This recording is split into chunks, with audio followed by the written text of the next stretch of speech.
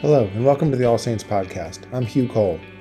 This week, Father B.J. Buracker with a sermon for Sunday, December 12th, 2021.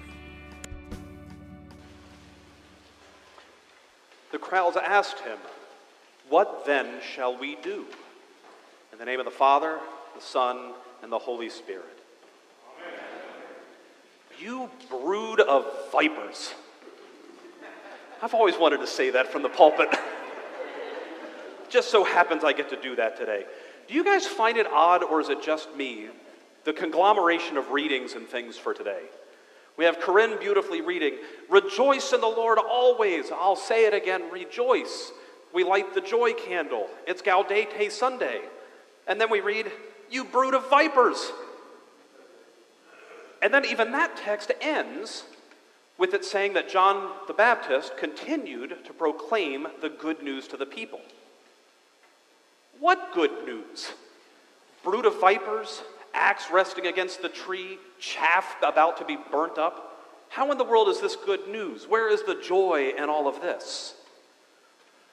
I think it's there, and I think we can make sense of it all, but it doesn't necessarily come through immediately, or maybe it's just me. I don't know. But John the Baptist, he's known for being obviously a Baptist, as baptizing people, and he's baptizing people with a baptism of water, or also repentance, which is what nobody said. But that's all right. No. Somebody I'm sure said it. No, it's a baptism of repentance. Repent. Probably not a word we tend to like too terribly much. We don't like to use it because it feels judgy. It feels preachy. Well, I'm a preacher, so deal with it. And I want you to know that repentance, honestly, is a good thing. It's a beautiful thing. It's a wonderful thing. It is good news, and it does bring joy. But it's going to take us a little bit to get here. But I want to talk to you this morning about repentance. First, the need for repentance. Second, the work of repentance. And then finally, the goal of repentance. So the need, the work, and the goal of repentance. So first, our need for repentance. When you hear John call the people a brood of vipers, how many of you hear this as an insult? And the rest of you are liars. Yeah, I don't think this is an insult. This is what we tend to think of, and if I was to stand up here and seriously point my finger and say, "You brood of vipers," most of you would probably renege on your pledge card and not come back next week. But I don't think John's insulting the people, and one of the things I think that shows that is that the people are coming to John. When I was at NC State, there was a man who would stand out with a big banner that would say, "Turn or burn." And he'd point at all the people and say why they were going to go to hell because of the clothes they wore, the music they listened to, and things like that. He was not very popular. But these people are going to John. They're leaving their comfortable lives wherever they are, and they're going into the wilderness to find this crazy man who eats bugs and wild honey and all of that. And then he calls them a brood of vipers, and they say, "Oh, okay, so now what do we do?" They don't leave. They're not hurt. They're not offended. They stick around. Why? Why are these people coming to John? Well, Father Chris Rodriguez, who's the rector of my sending parish down in Vero Beach, Florida, he said they're coming to John because they have a problem that they can't solve. Something is wrong in their lives, and they can't fix it, but they think John can. And so they come out, and they want to know what he has to say. They're not coming to him for insults. They're coming to him for a diagnosis. It's a lot like when we go to the doctor, and the doctor says you have high cholesterol, or God forbid you have cancer or heart disease. The doctor is obviously not insulting you. He or she is telling you the truth. We may not like it, but we need to hear the diagnosis so that we can be made well.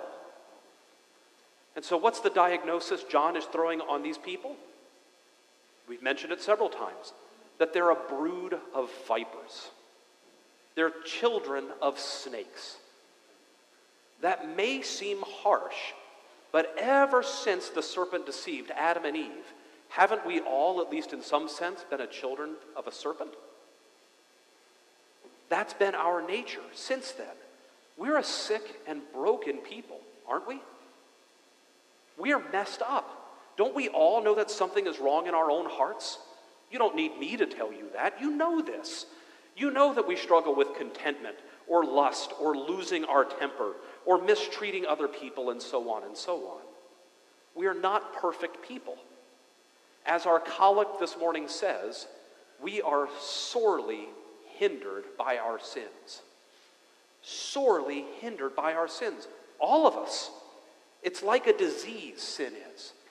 And like all diseases, if it's not treated, it leads to death. And so we may not like to admit this, but we know it. We know we're broken. We know we're sick. We know we're sinful. And so we need repentance because we are sick. We are broken. We are sinful. That's our need for repentance. But just knowing our need isn't enough. We need to do the work of repentance. The work of repentance. One of my favorite stand-up comedians is a man named John Pinette. Anybody know him? Father Ed did. And it might come as no surprise, John Pinette loves Italian food, so they've got connections there, of course. But John Pinette, he's a big guy. He's not known for his slim figure, and most of his jokes have to do with how big he is and about food. Well, he said he was having stomach problems, so he goes to the doctor, and the doctor says, well, John, do you eat a lot of gluten? And John says, I don't know what gluten is, but yes.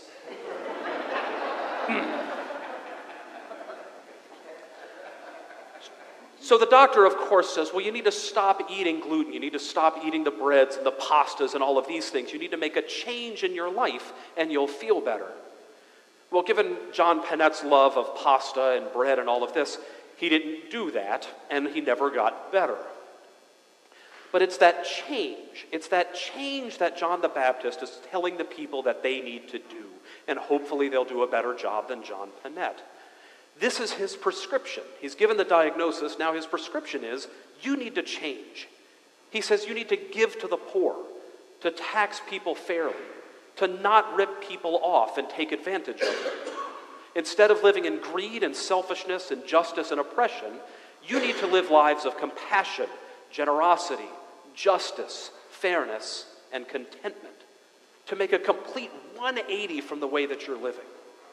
And this would affect every single aspect of their lives, not just one thing. This would affect how they interact with other people, how they view their jobs and their paychecks, their neighbors, and even the food they'd buy, the clothes they'd wear, and how they would spend their free time. All of these things would affect it. And the same is true for us, because John's prescription for us is the same. We need to change. Now, how we need to change is probably different than it would be for the tax collectors and soldiers and the people at that time. And his prescription for me would be different than for you. My sins are different than yours, but we all struggle nonetheless. But whatever that prescription is, true repentance will affect our entire lives. How we treat our family, how we do our job, how we manage our money, how we talk to and about other people, how we pray and worship, how we spend our free time, and everything else. That sounds like a lot of work. That sounds really hard. Really, really hard. And it is. But let me give you some tips on this as to what this might look like. I think the first thing, and kind of the key thing, is to ask exactly what the crowds did. And I would say this is the key question for all of Advent. What should we do? What should we do? And I want to give you just 4 quick things on this, and I do mean quick. 1, ask God to search your heart, to examine your soul, and to run a diagnostic test on you. Psalm 139 says, "Search me, O God, and know my heart. Try me and know my anxious thoughts. See if there be any hurtful way in me." So often we don't see the symptoms of our disease, so we don't know where to look. But God, as the great physician, knows every molecule of our bodies, and knows where our heart has gone wrong and what we are doing. So ask him to run that test. Second, ask him how you need to change. What is the specific prescription for you in your circumstances and the ways you need to change? The people who might need to hold you accountable, the habits you need to drop, the thought processes and philosophies you might need to change or alter.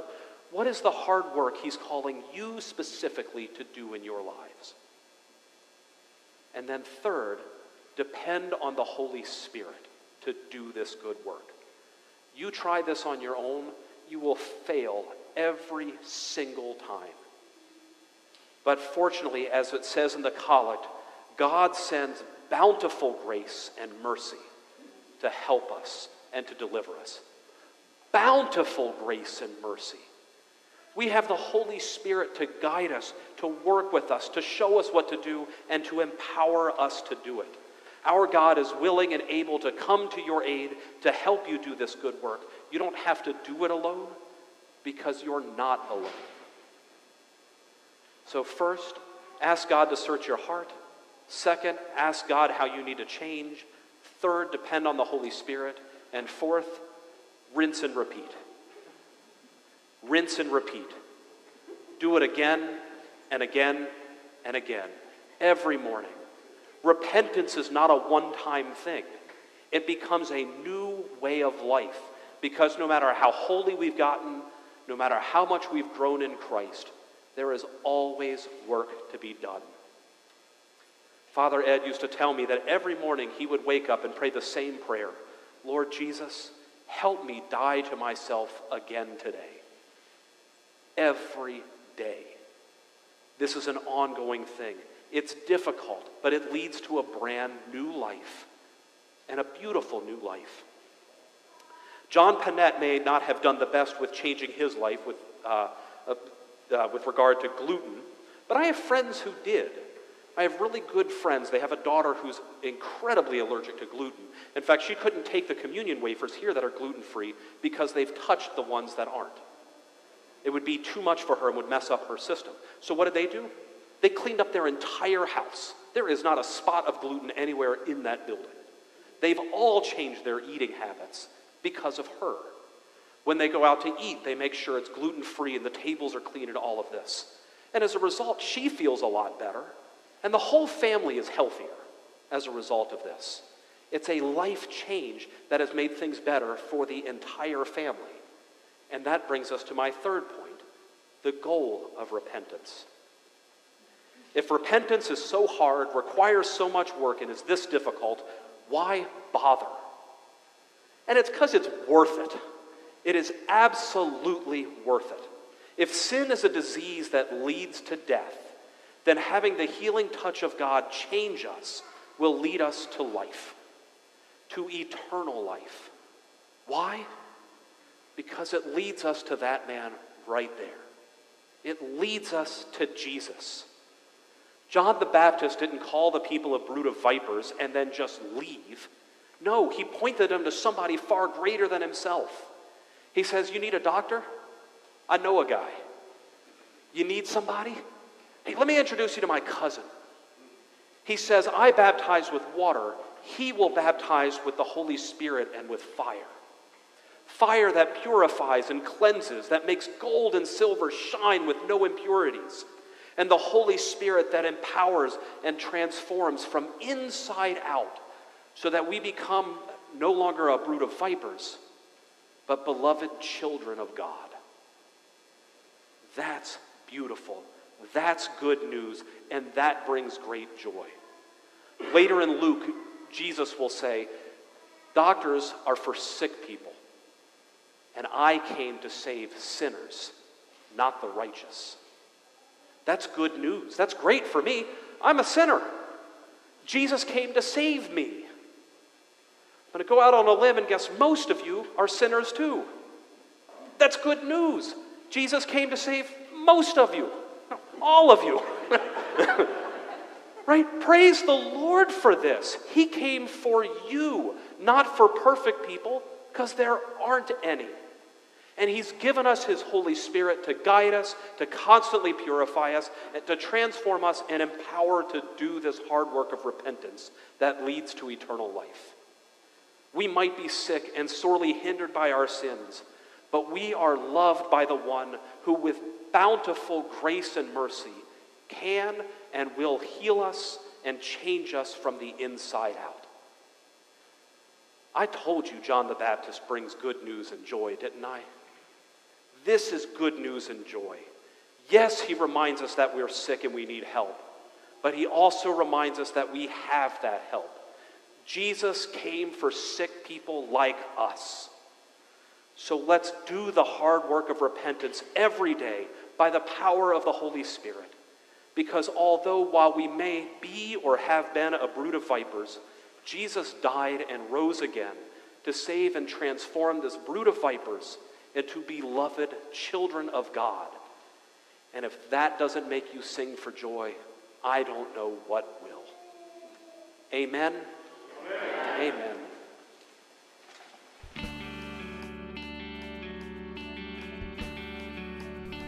Thank you again for listening to the All Saints podcast. To download future episodes automatically, you can subscribe and have the episodes delivered to you each week by going to iTunes, Spotify, or wherever you get your podcasts and clicking subscribe.